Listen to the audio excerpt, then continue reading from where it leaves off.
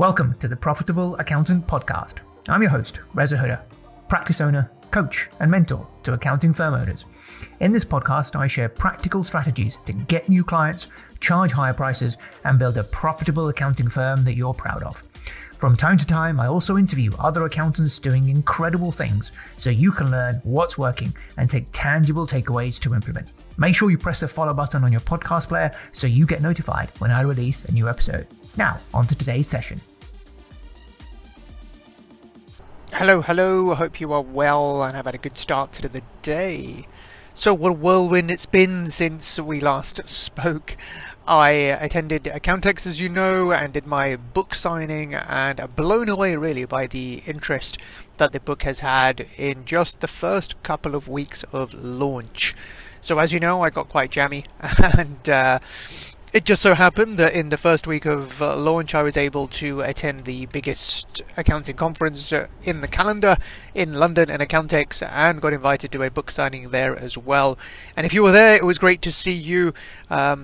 And you got a signed copy of the book. I apologise if you were there and we ran out because I only brought so many to the conference and it was in such high demand that unfortunately they did run out between the book signing and the talk, because I was told only to bring 50 copies for the book signing and I was told to bring around 60 for my talk because that was the capacity, but there was standing room only, it seems, so they just went, which is great, and I am so grateful to everyone who picked up a copy there. Of course, if that was you, then let me know on LinkedIn. Send me a message how you're getting on with it, because feedback so far has been brilliant, which I am so glad, because that was the aim, to kind of share with you as much as I could within a book that you could read in a few hours and essentially get all my learnings, or a lot of my learnings, the key learnings as it were, over the last 15 years of trying to grow my accounting practice, so you don't make the same mistakes that I did. So if you haven't already got your copy, what are you waiting for?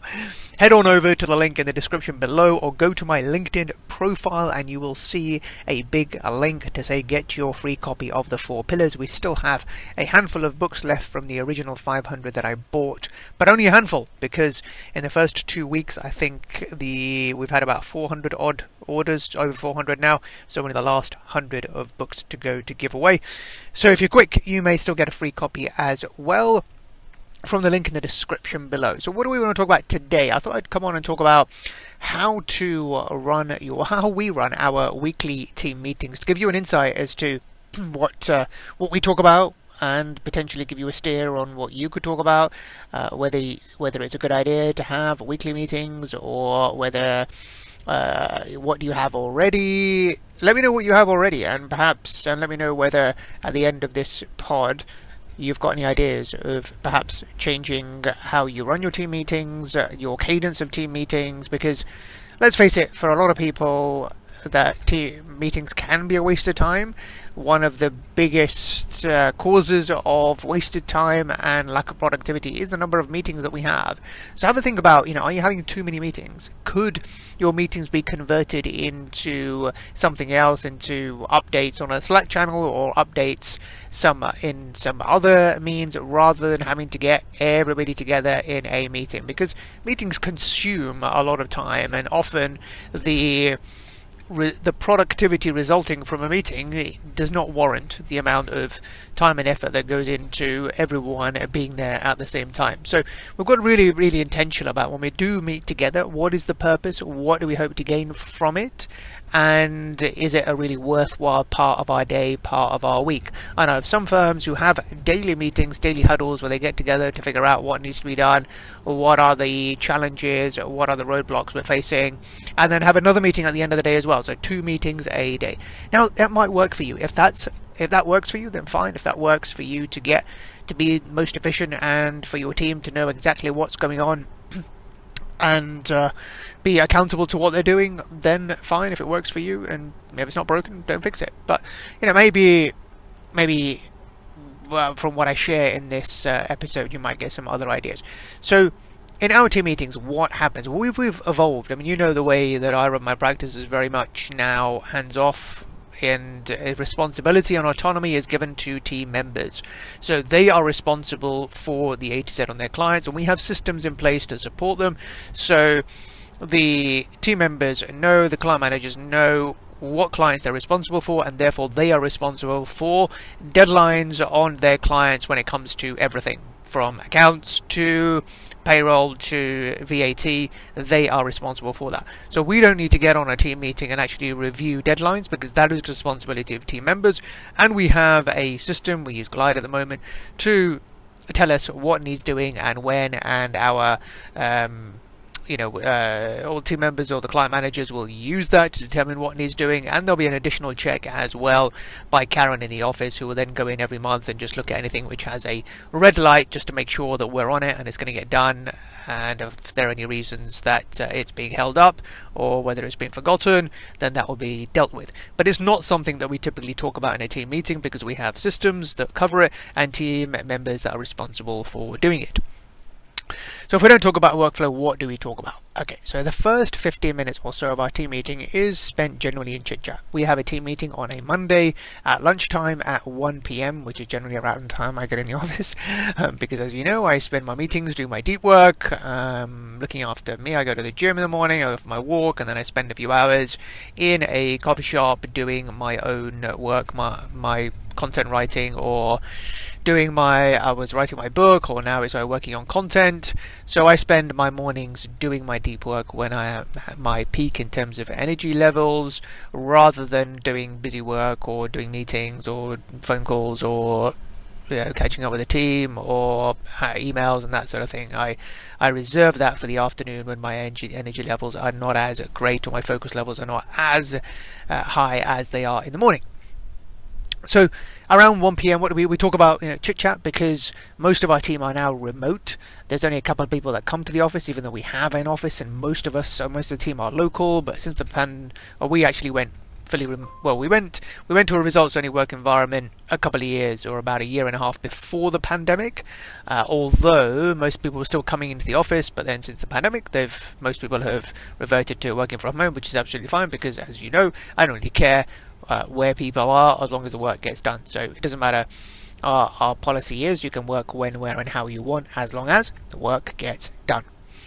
So we use that opportunity to actually meet with each other, to have a chit chat, because we don't have that banter, that connection in the office so much. So the first 15 minutes is spent doing just that, and that's important. If you have an office, then you're meeting with each other daily and having those chit chats around the water cooler, or around just making a cup of tea.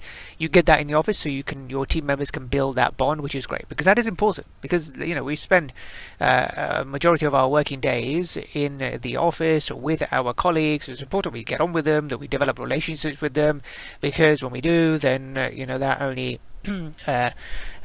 means that we'll have a more cohesive and collaborative team working together on a common goal and a common purpose. So that's important. So we spend the first 15 or so minutes doing that, because we don't get the opportunity to do that in the office, given that most team members are remote. The second thing we then do is to talk about something important, and generally our theme of the year is on processes, on making sure that we've got all of our processes written out into our knowledge hub. So we use the second part of the meeting, probably about 20 to 30 minutes or so, knowledge sharing. So has anybody got anything to share? And we share screens, we do a kind of show and tell. Has anyone got any hack they've found recently, any ways of working smarter, anything that they discovered on a client or on Xero to do something quicker or more efficient, or anything they want to bring to the team's attention because something has changed, a new regulation has come about, a new guidance note has come in, or whatever the case may be. We use that 20 to 30 minutes as an opportunity to knowledge share with the team, and then an action stemming from that knowledge share is to make sure that anything outstanding on that or that has been discussed that warrants coming into our knowledge hub, then we make sure that an action is created, and for someone to take responsibility for inserting that process or tip or whatever has been discussed into our Knowledge Hub. Now, you know, we use Notion for our Knowledge Hub, so we have a database in Notion which is called Knowledge Hub, and all our process notes and all our quick tips and all our ways of doing things are in our Knowledge Hub, which, you know, if you read my book, I call the brains. So in order to have a business that can run without you, you need three core systems, and those are your factory, your office, and your brains. And you need, well, these are the kind of three core areas of your practice, and you need systems in each of those three areas: the factory, the office, and the brains. The factory is where work gets done. That's essentially the workflows, your in terms of your accounts workflows, your bookkeeping workflows, your VAT, your payroll, etc.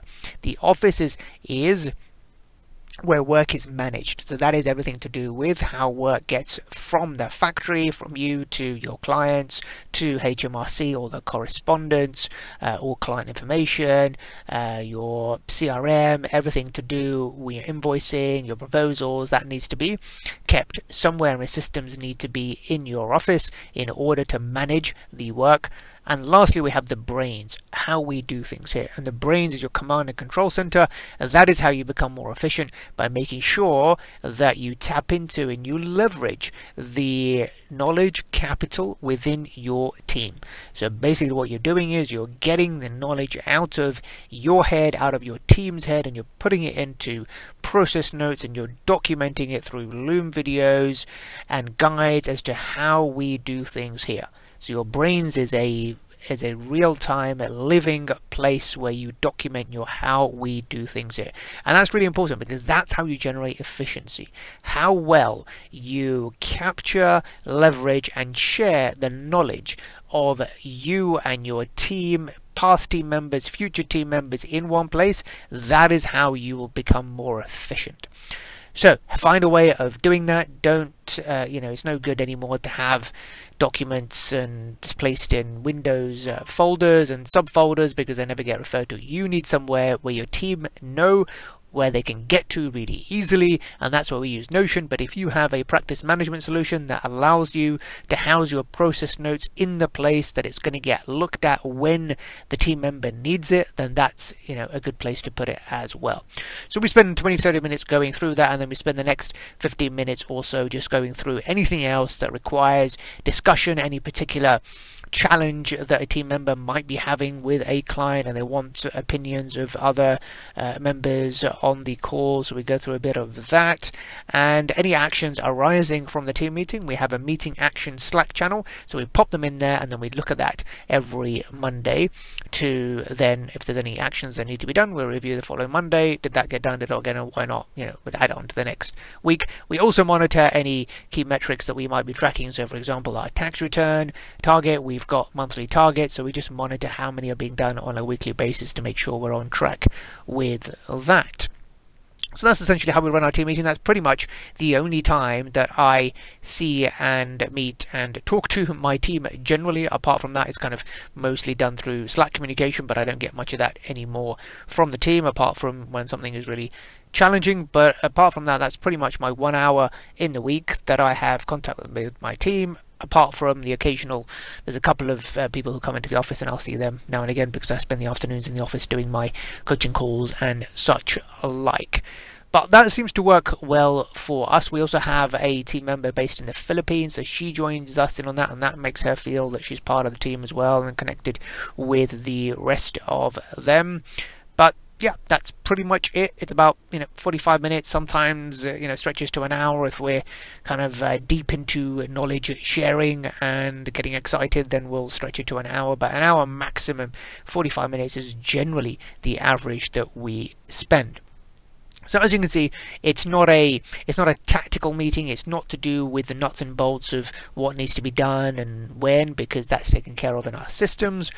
But it's more to do with making sure that we're seeing each other, we're connected, and also anything that's on people's minds that gets dealt with as well. But generally, the team have other ways of reaching out to other team members within our Slack channels. Obviously the phones, they can pick up the phone and talk to each other as well on that. We use an app called 15Five as well, which every week the team get an email to complete their 15-5, which takes them 5 minutes just to give a pulse score on how they're feeling, what went well in the week, what are the priorities for the coming week, if they've got anything in mind they want to share, or is it something preventing them, or any particular challenge they have at the moment, they can put it in.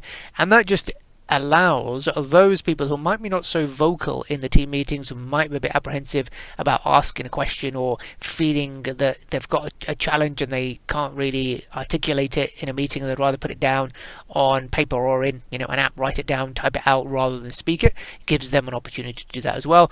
Plus it also means that we can systemize acknowledgement and praising amongst the team as well. There's a great feature called the high five feature, where team members can give each other a high five for something that another team member may have done for them. So it just helps to make sure that everyone is acknowledged and appreciated for the work they do, because we know that drives engagement and that drives motivation as well. So I hope that's given you some tips on how to run a weekly team meeting. If you are not running one, or if you are running one, you might take some ideas from what I've just said. I'd love to hear your thoughts on this. Drop me a line on LinkedIn. Let me know what your one big takeaway was, whether you can incorporate anything I've said, or whether you're doing something else that you want to bring to my attention. I would love to hear. Let me know on LinkedIn. Otherwise, hope you found that useful, and I'll catch up with you in the next episode. Take care. Bye for now. Thank you for listening. If you want to spend more time together, get access to me personally for your questions, access to resources and training that will help you to shortcut your progress, together with being part of an incredible community of accountants all helping each other, then come and join the pack, the Profitable Accountants Community. There's 100+ accountants that I mentor, and they help each other to get results faster than trying to do it alone. Go to reshuda.com/mentoring to learn more, or message me directly on LinkedIn. Take care.